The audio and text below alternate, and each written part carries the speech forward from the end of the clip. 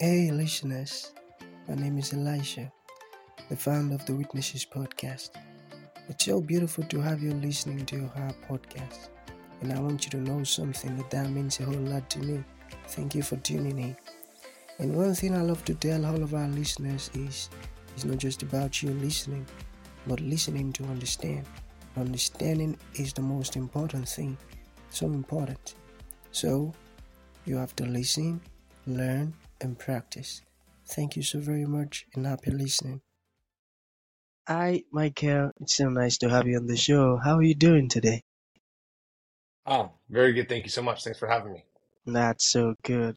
Okay, oftentimes I love to talk about the essence of this show, which is to invite amazing guests like Michael to come talk to us about their triumphant stories.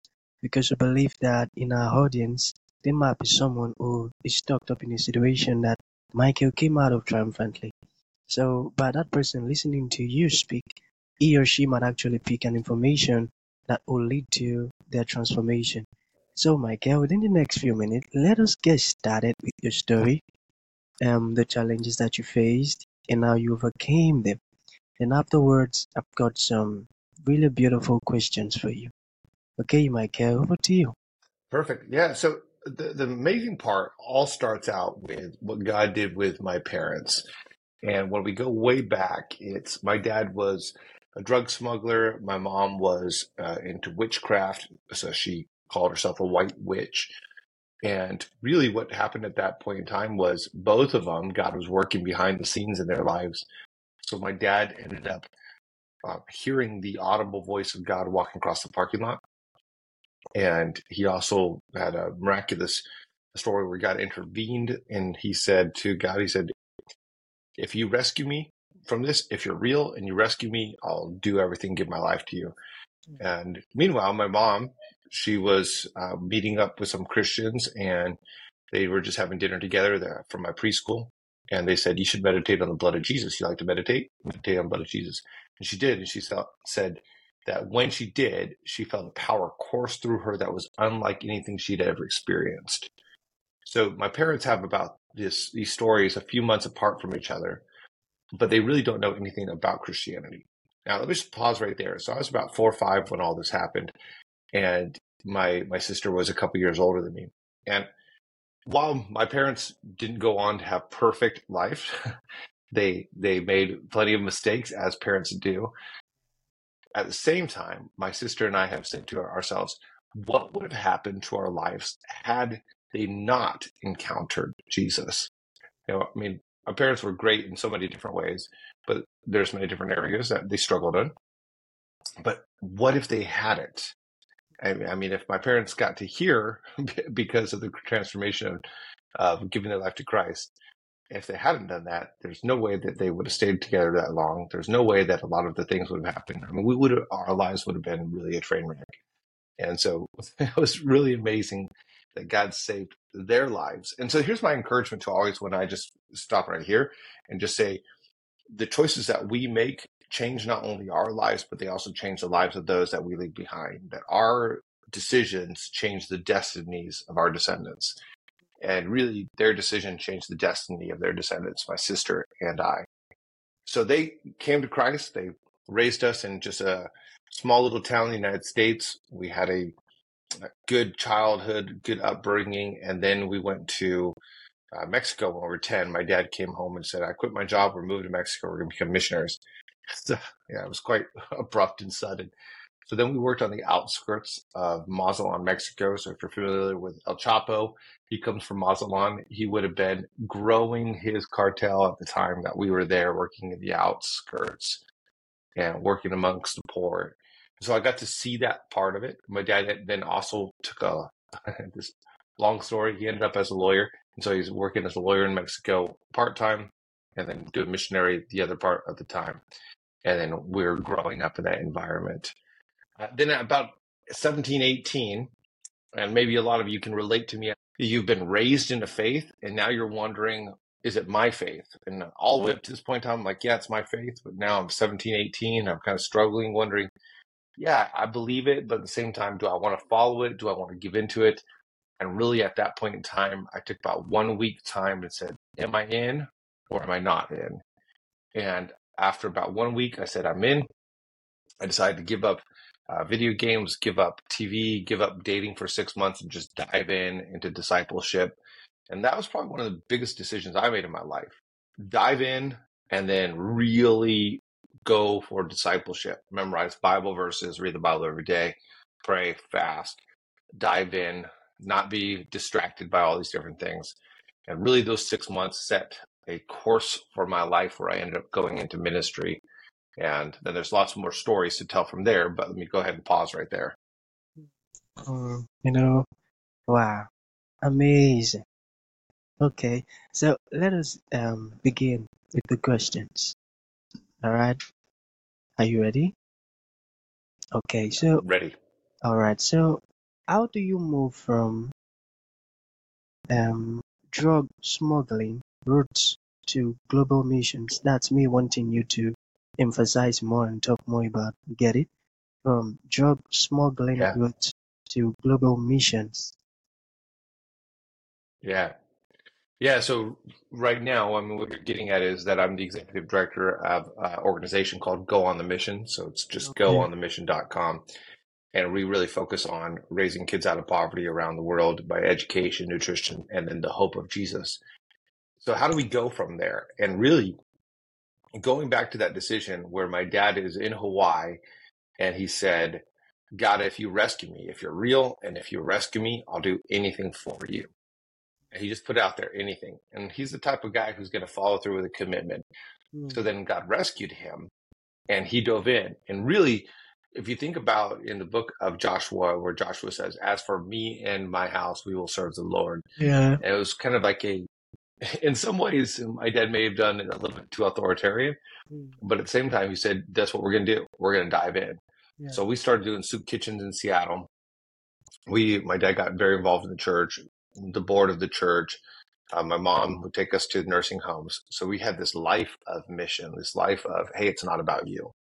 This life of generosity, this life of let's go serve, this life of not about building a big riches for ourselves, but really finding a mission and serving. So from a young age, as soon as my parents made that decision changed my destiny. And we went to China. We smuggled Bibles into China in like 1985. And we went to Philippines. We went to Korea, Hong Kong, Taiwan, Japan, and we just did mission work. So some of my earliest memories are doing that. So how did we go from there? It's that decision that was made. It's the decision also to lead the family that way. And then they put that into the culture of our family. So we didn't do travel sports because we didn't miss Sunday. We went down to Mexico and we helped out on Saturdays while everybody else was doing other things on Saturday. We would wake up early in the morning and go to the mission, and we would participate in a mission and do that. And then later on, when I was making that decision, it was like really, really determined by family. So now when I look at my own life, I go, what am I going to be about? And there's been periods of time in my life where it's like, hey, let's accumulate more stuff. Let's have a nicer this, nicer that. And all of us have those propensities to just want comfort for ourselves. And yet at the same time, even as that was going on in my life and building up coaching, speaking, building up a business, there was a sense of like, God, I want to do something that is more eternal than just something that's temporary. And in that, I prayed, God, I would love to be part of something like what Go on the Mission is doing. And they called me up and said, our executive director is retiring. Would you be interested? So it's amazing. Just as God was preparing my heart for it, the opportunity became available. And now what I get to do is I get to tell people stories. I get to write books about this. I get to go on podcasts and share the stories and really encourage people. And here's a whole huge thing I found is when we get so wrapped up in ourselves, think about it, when we get all of our attention on us, when we get so wrapped up in ourselves, we make a very small package. But when we turn the arrows of our heart out, and when we think, How can I serve? How can I help? How can I be selfless? How can I give and sponsor? How can I do this and that and this? That really, that giving away ends up making our lives so much more full. So how did I go from here to here? Decisions, really purposeful decisions, to then the culture of selflessness, the culture of serving, and then really finding that it's better to give than to receive. I love that. I really love that. Okay, the second question, Michael. All right.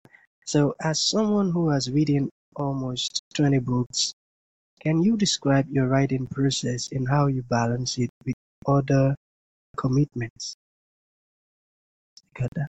Yeah, absolutely. So about 5 years ago, I started writing books, and some of them are workbooks, and those are easier to write, but several of them are just full-on books.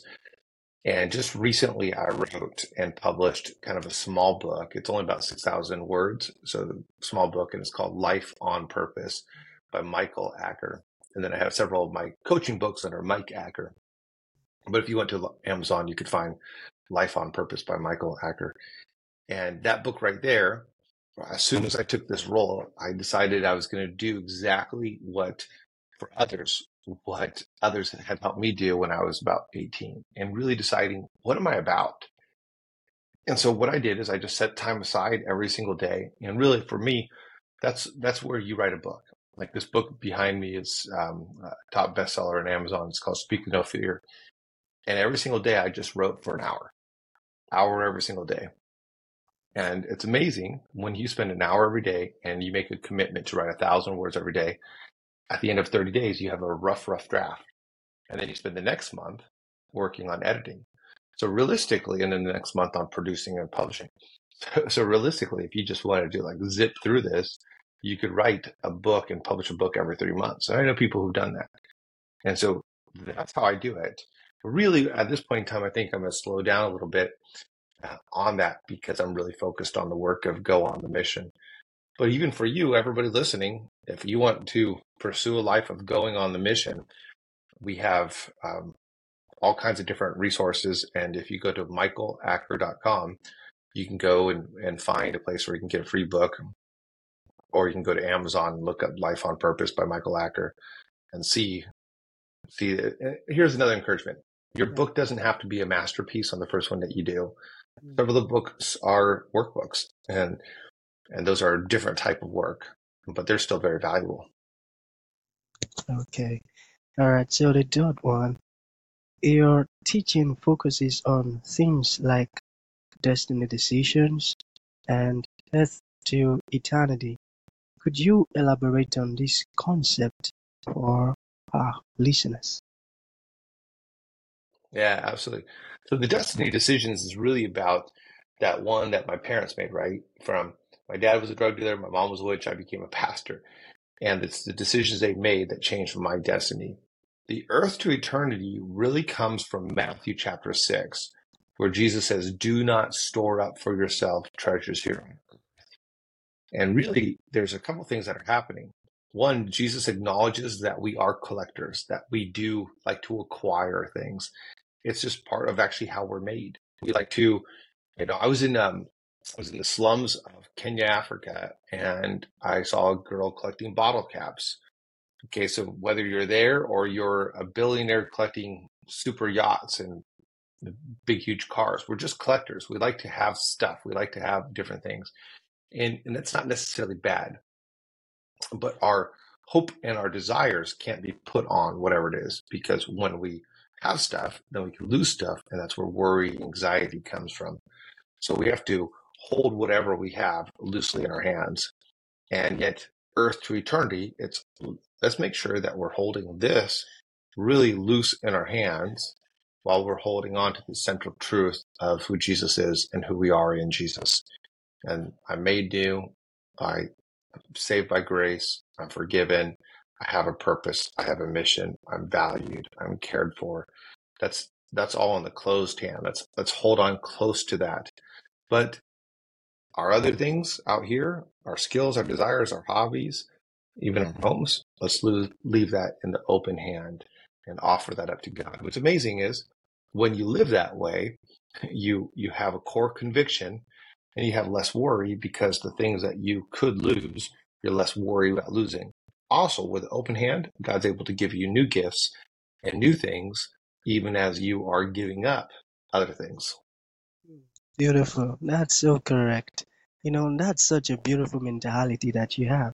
And I love it when people think this way. I love that. Okay, so the second to the last question.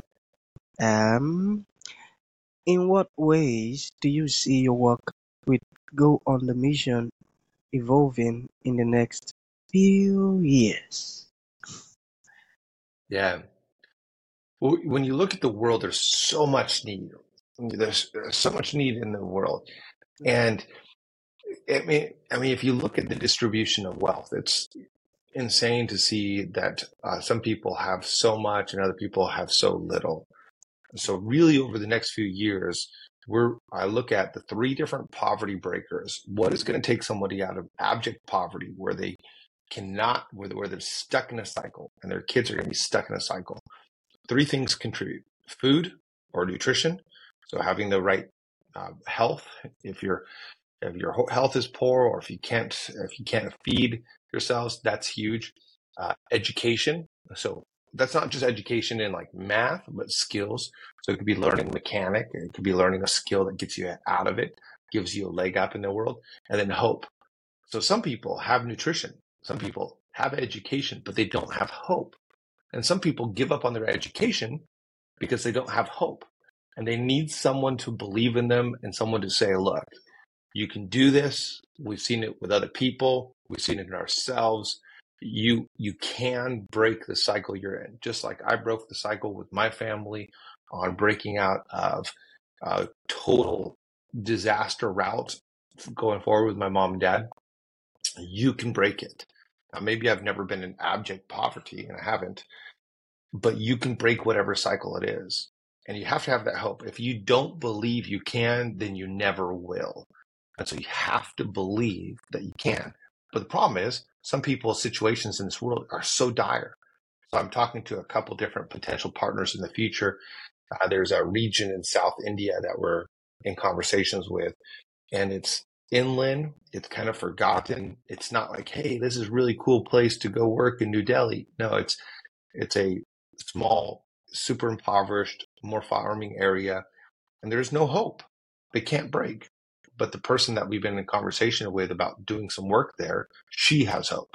She met Jesus. Her mom was a prostitute, and she met Jesus. And her adopted, kind of foster parent introduced her to Jesus.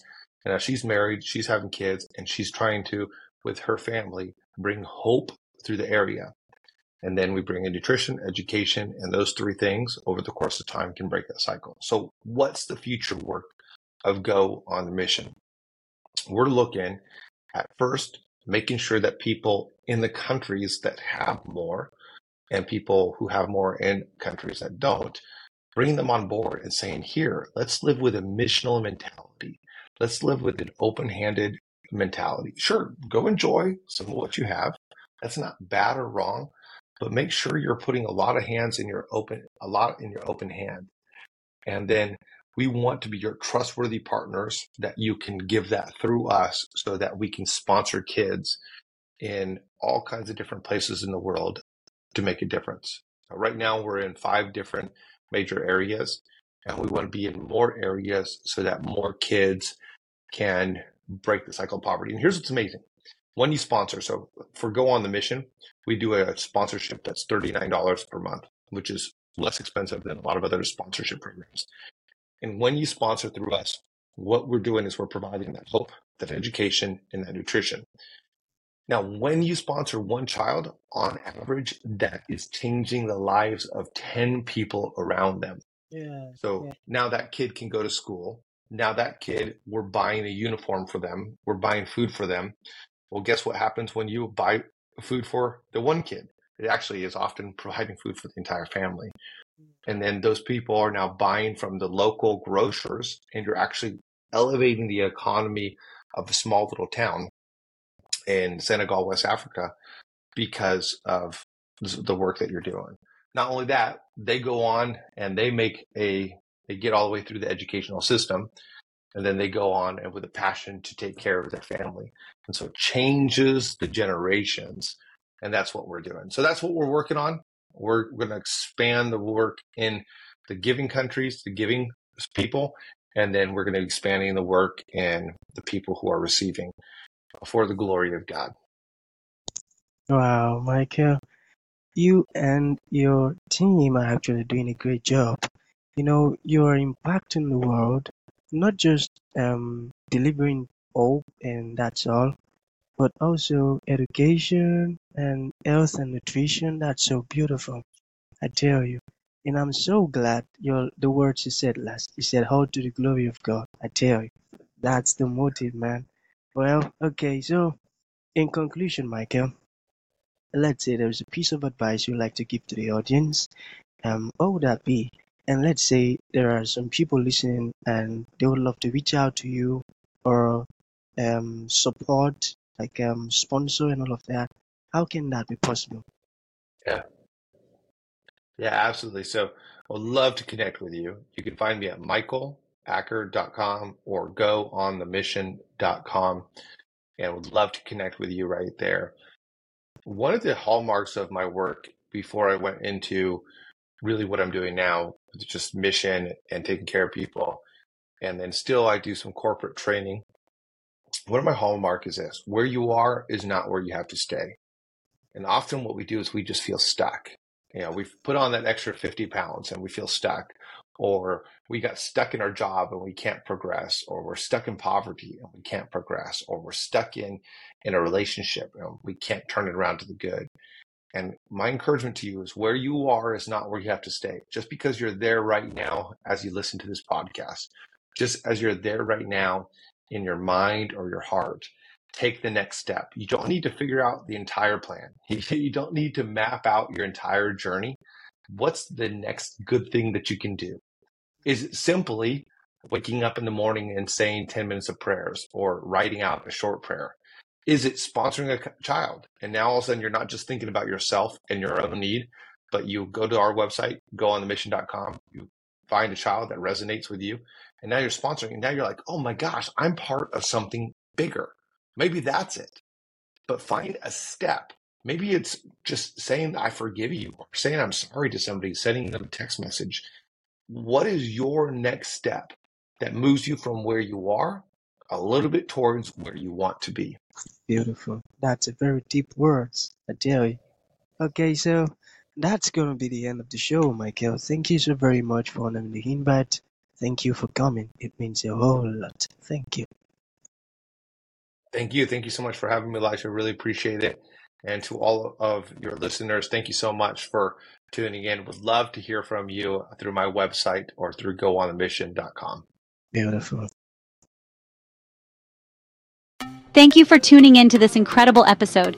Your support means the world to us, and we truly value you. We look forward to having you join us for the next episode. If you enjoyed what you heard, please consider rating and reviewing us on Apple Podcasts. Your feedback is greatly appreciated.